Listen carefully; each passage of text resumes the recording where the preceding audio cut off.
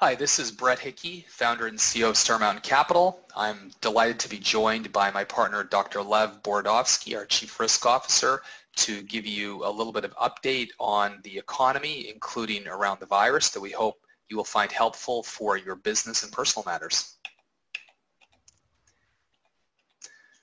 Star Mountain, as a reminder to many, is a specialized asset manager. We are focused exclusively on investing in the U.S. lower middle market, which in plain English is businesses that are established and generally have over $3 million of annual EBITDA, or you can think of that as pre-tax earnings, and typically don't have more than $20 million of EBITDA. We also have a secondary business where we provide early liquidity to investors that would like to sell their limited partnership interests in other lower middle market funds.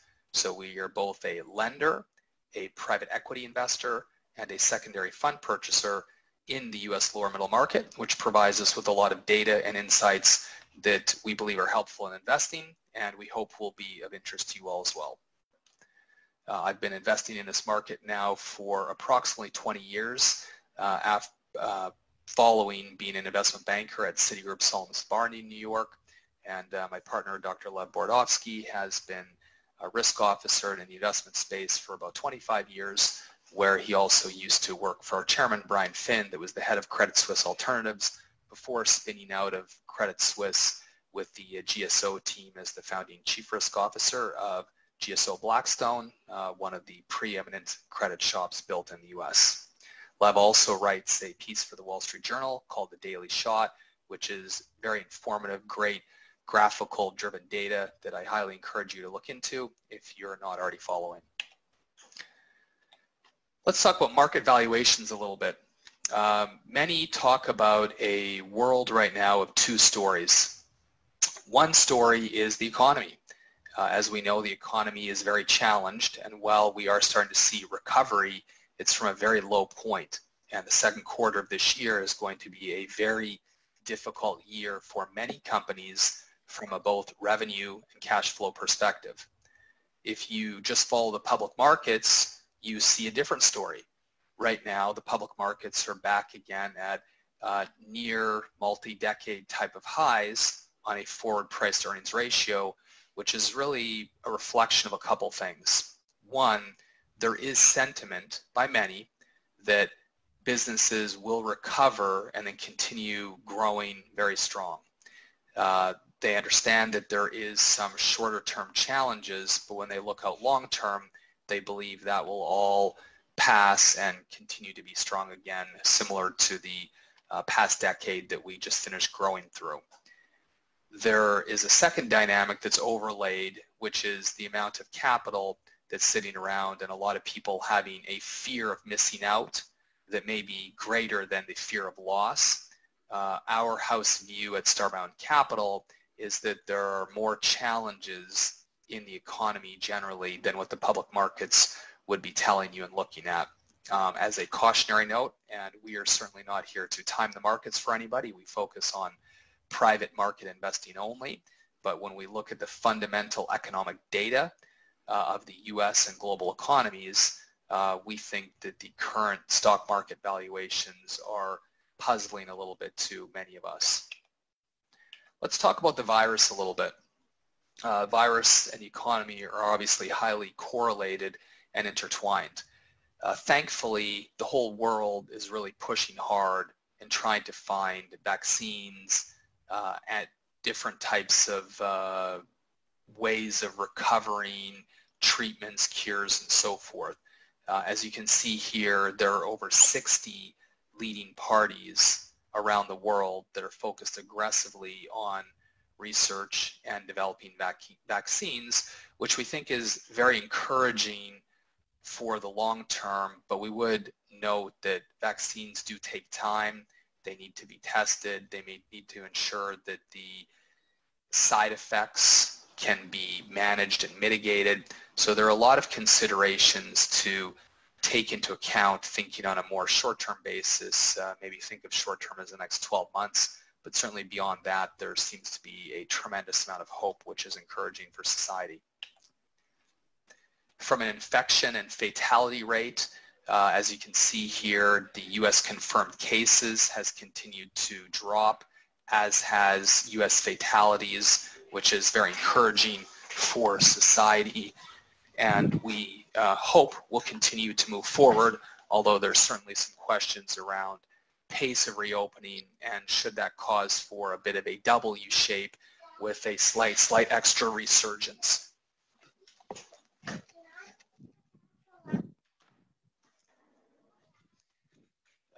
Let's talk about a little real working from home. Pardon me, my son just came into my room as he gets ready for bath time. I'm sure we're all working through that, so apologies for the quick delay there.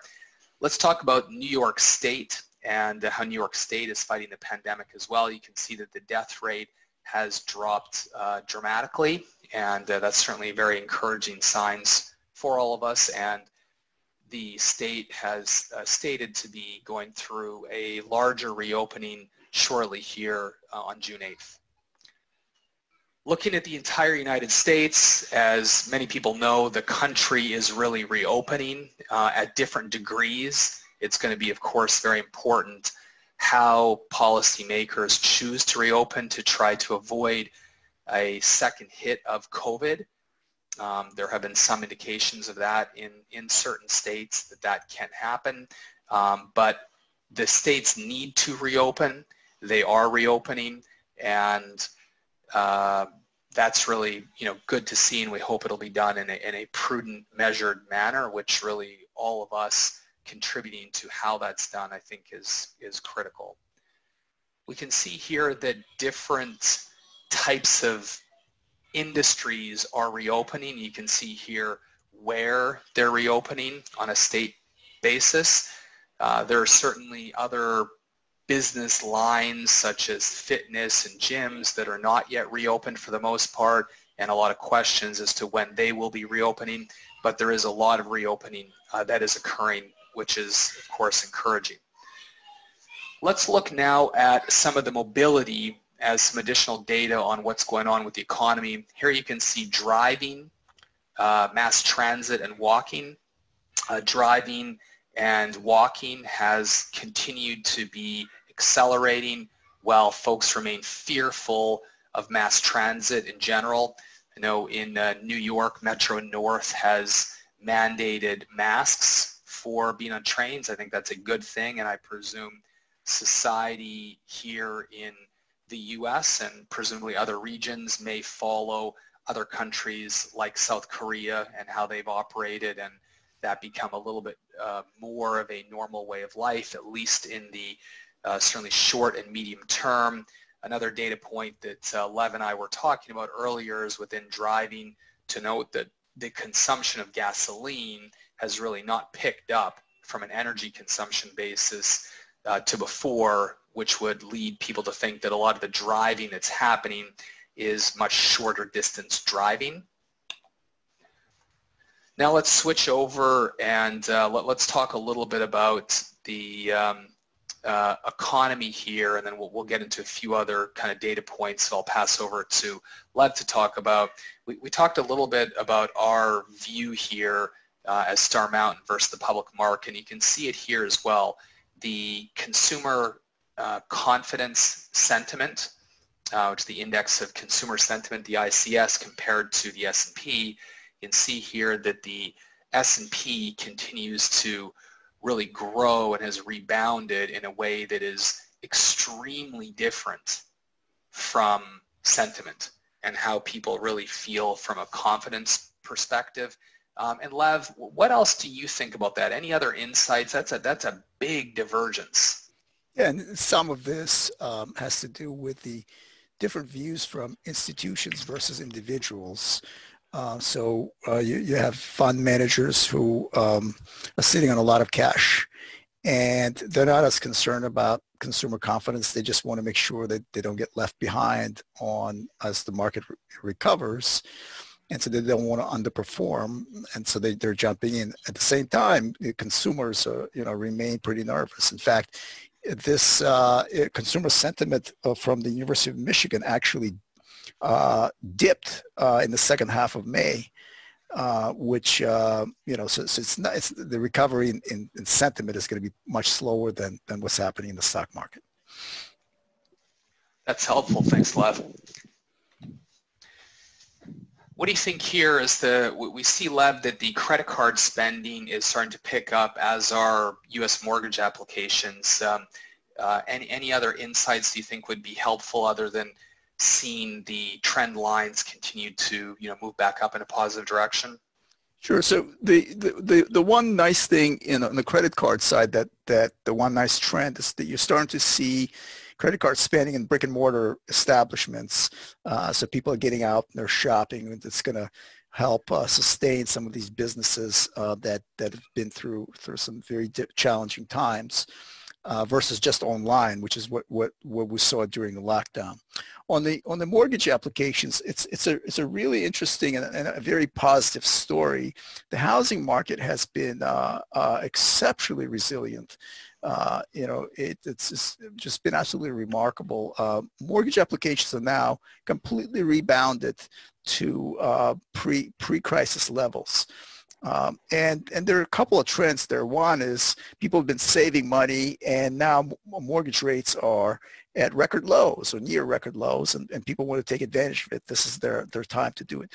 There's another trend that is a little different, and that is people living in apartments in sort of more crowded cities and downtowns want to get out. They're nervous about the epidemic and being a part of big crowds, and so they're buying homes in suburbs, and that's part of the trend here. That's great. Yeah, we certainly see that up here in Westchester and Connecticut. From a recovery expectation, we thought this polling from the Wall Street Journal was interesting to see when people think the stock market will fully recover. You can see here that about 65% of responders expect that the stock market will recover within the next 2 to 12 months. So I think this is a good way to kind of think about sentiment generally speaking. As Lev mentioned, the 10-year Treasury is at extreme low levels. It reached 70 basis points. And Lev, today I think you mentioned the 5-year reached an all-time low. Is that right? Yeah, so this morning we dipped below 0.3% on the 5-year, which is a record low. That's fantastic. So I guess good for those locking in low rates to do things with.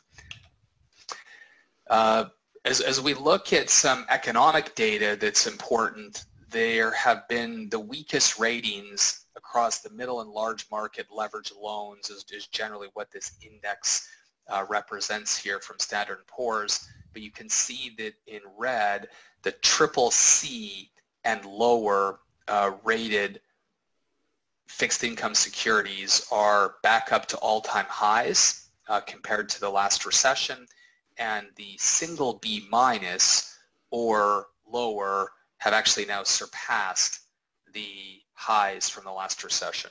So certainly from our view, there's going to be a lot of people that will be forced sellers of assets and looking to sell assets come the second quarter of this year. And that's certainly something with our secondary business, some of our other strategies that we're carefully looking at from an opportunistic perspective. And a lot of people should probably be paying attention, thinking about what kind of things might be in their portfolio that have exposure to what could be a pretty challenging second quarter of this year.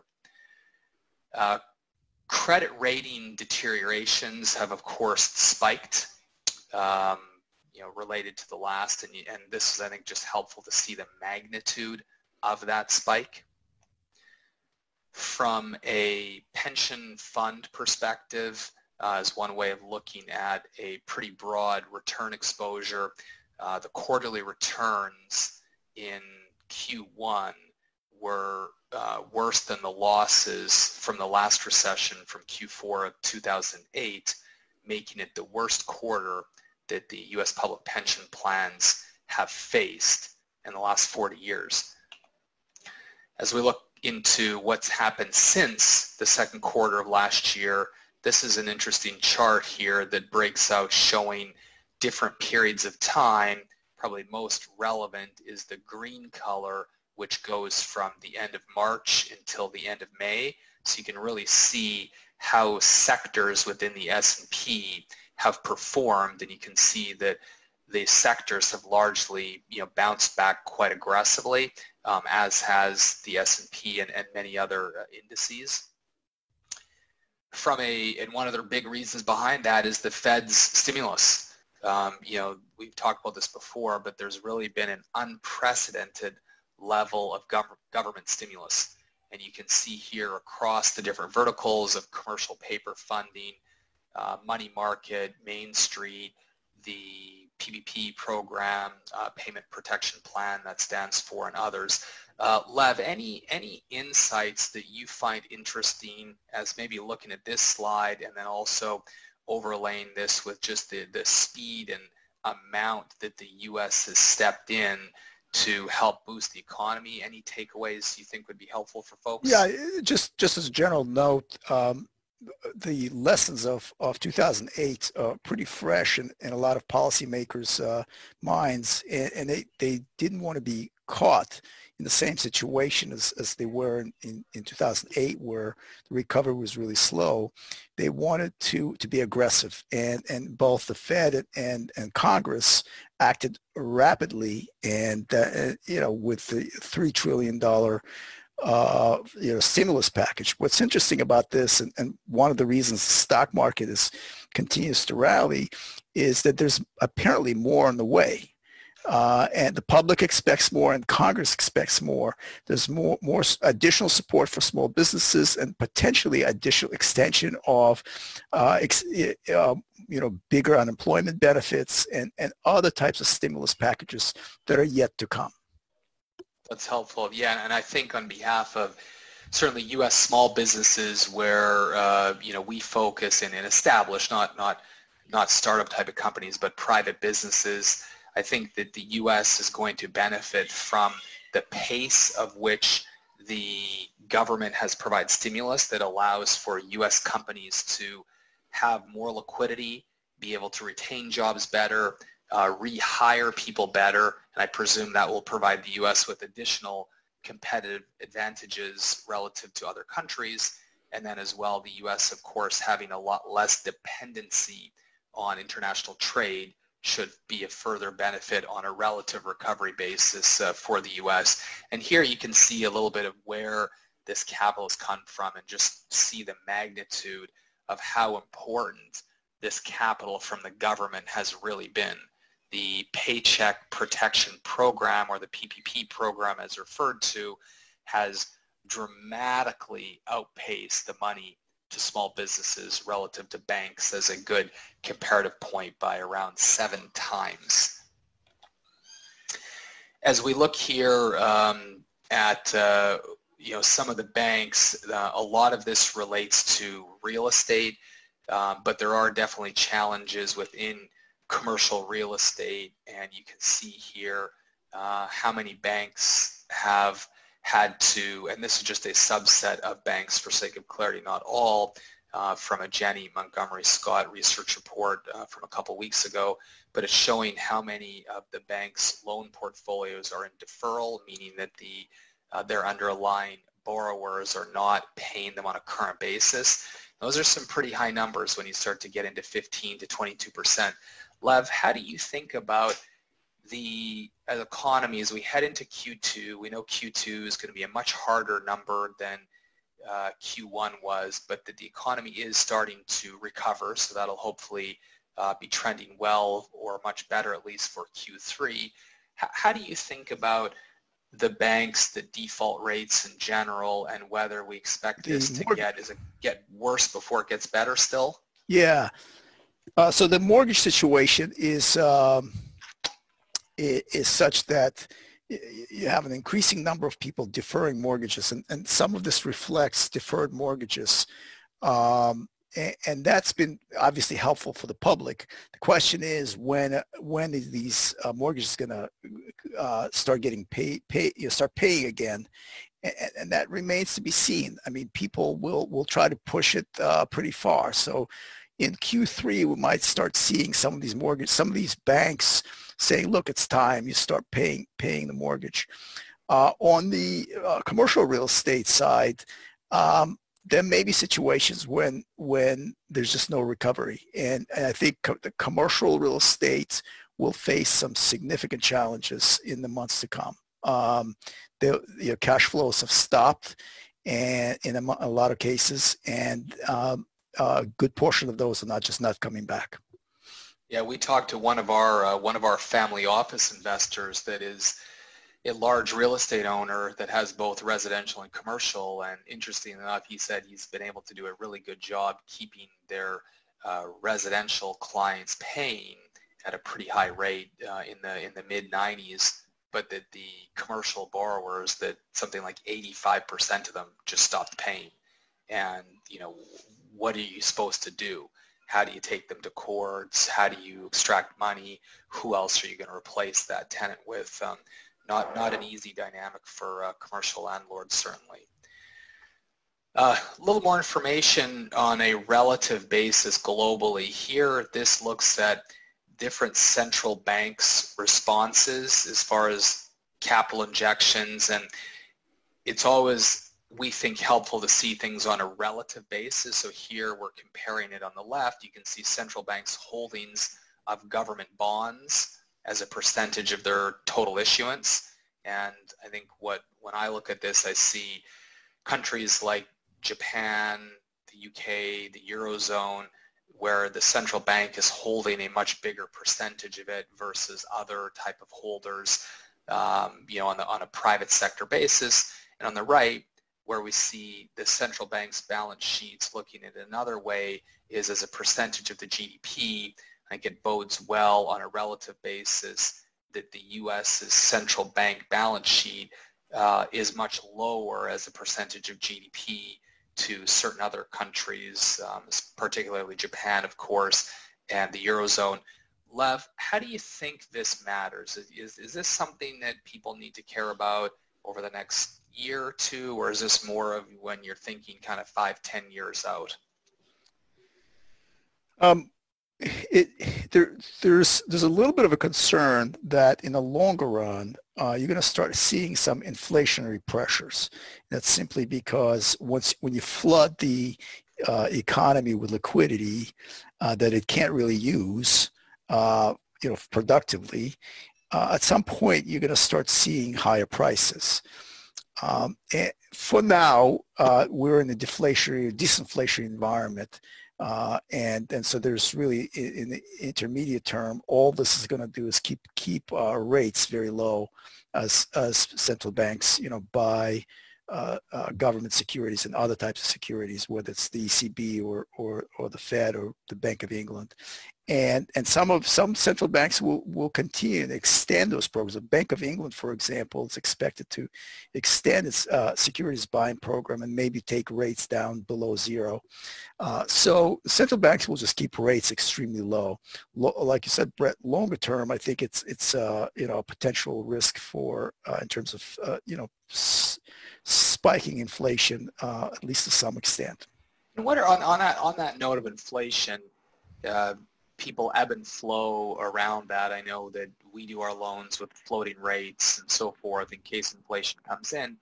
How do you, what do most economists right now forecast from an inflation perspective? Do they assume that we're not going to see inflation here for at least the next year or two? What's kind of common consensus? Yeah, so in the next couple of years, inflation expectations, let's say market-based inflation expectations, are sitting below 1% or close to it. So very low, disinflation, what I'd call disinflationary environment. Economists also say, look, rents are going to go down because the demand is slower. You're going to have, energy prices are still very low. And so inflation will be under control. Once you take it out to 5 years, things could change. And there's some concerns that there's just so much liquidity in the market, in the economy, that it will start becoming inflationary. That's helpful. So most people then, or most economists right now, are viewing that there's likely not too much inflationary risk over the next 1 to 5 years, but after that there's certainly a lot of factors that could lead to inflationary pressures. Here we see the rise of mortgage servicing portfolio, or the percentage really of portfolios that are in forbearance, and as you can see, there's been a large uptick in that, so nothing surprising, just a little more data with respect to real estate. This next slide shows us different global sector output and forecasts. So the first quadrant here you can see is for the first half of 2020, second half of 2020, and then the first and second halves of 21. And this here breaks down by your motor vehicles, textiles, electronics, headline manufacturing, aerospace, and other, where you can see some sectors are forecast to have continued challenges even a year or so out from now, whereas a lot of sectors are expected to start to come back more, just as far as people think about their portfolios, sectors they're investing in, and so forth, is hopefully helpful. Here you can see U.S. vehicle production really starting to rebound, which I know is helpful for a lot of folks in the automotive sector. Lev, anything you think is particularly important from a U.S. vehicle production standpoint? It's people are shopping for cars. It's one of these things that Americans want their cars, and probably more so now because there is people are afraid of public transportation. They want to be in a private vehicle, and so you're going to see not just trucks but also cars starting to rebound as far as demand. And with interest rates being as low as they are, a lot of dealers are offering no interest packages. People are coming back to the dealerships. Yeah, good time to be getting a car if you're looking for one. Here you can see where inflows have been. This is a complex chart, but at the end of the day, the outcomes from it really show how much capital inflows have gone into healthcare and technology. Those are key sectors where you can see that people have really focused on investing capital, whereas there are other sectors, probably not surprisingly, such as consumer discretionary, financials, and industrials that have really lagged from a capital inflow perspective. And as you forecast right to the most recent data towards the end of May, you can see that most of the sectors do in fact have positive inflows into them, but the brown and the blue, you can see, have really consistently maintained strong growth. Here you can see some other data points around home builder surveys and airlines as far as confidence is concerned, and you can see that confidence really is rebounding, and I think that's good to see in the airlines given how challenged they've been hit, that people are starting slowly and in highly socially distanced and governed manners, but starting to get back into air travel as well. Here we look at some global manufacturing rebound and outlook, and one of the things we thought was interesting about this is to look at this. Of course, shows you a bit of a V shape, but I would call out that you look at when things are looking to kind of get back into V levels this way, because the view of this is probably a wider V versus a tighter V from an economic expansion perspective, and the U.S. is projected to not only recover faster but also have some positive benefits benefiting from the federal government's faster response to stimulus and other things that should help the U.S. economy on a relative basis to other economies. This page shows that the U.S. GDP was less impacted in Q1 than UK and Eurozone, just as you look at a few market comparisons. A lot of people ask us about that, and we thought some of this information, would be helpful. Let's talk about where we view the economy heading now. This is Goldman Sachs's Global Investment Research forecasts, where they're looking for positive real GDP growth as early as the third quarter of this year, which is certainly provides some optimism for people.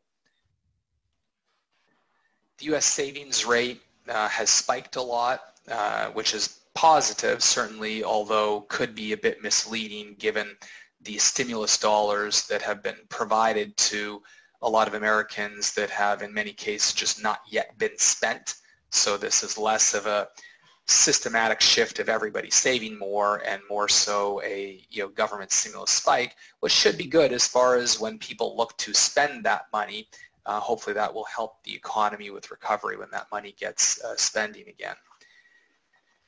Another positive trend that we're seeing is the unemployment filings in the U.S. continuing to drop, and ultimately that's where things trend. So from our vantage point, things are looking cautiously optimistic, are recovering, but we do believe there are real risks of another ramp up in COVID. We think that the medium-term trends of vaccines and treatments for COVID-19 and other viruses, frankly, are looking very positive, but it's unclear as to how strong they will be for this cold and flu season coming up this winter. And so we would certainly encourage people to be mindful and thinking of that for your own health and wellness. And while I know everybody wants to get out and get engaging with their relationships and friends and family, I think it is a good suggestion for all of us to make sure we maintain prudent measures for how we're doing that to avoid outbreaks that could happen for our families, our loved ones, and from a business perspective, we know people need to get back to work. We're certainly very supportive of that, but we do think that it should be done in a cautious and controlled manner, recognizing that that's not as fun for people to do. It creates challenges in operating, but we do think it's beneficial. And with that, Lev, any other final kind of words that you think would be helpful for people as we forecast the next few weeks here for folks? I think as the economy reopens, we're going to see a rebound, but it's going to be slow going, and the jobs will come back. But again, it's not like a switch that gets turned back on and we return back to normal. It's going to be a slow, difficult, challenging period ahead. But I think the worst is over. That's great. Well, Lev, thank you very much. Thank you for all of our listeners. We certainly appreciate all the questions and comments from other folks and from investors of ours that have asked different things. We hope you all have found this to be good information. And if there are other suggestions or questions you have, please don't hesitate to reach out to us. We wish you all health, safety, and happiness.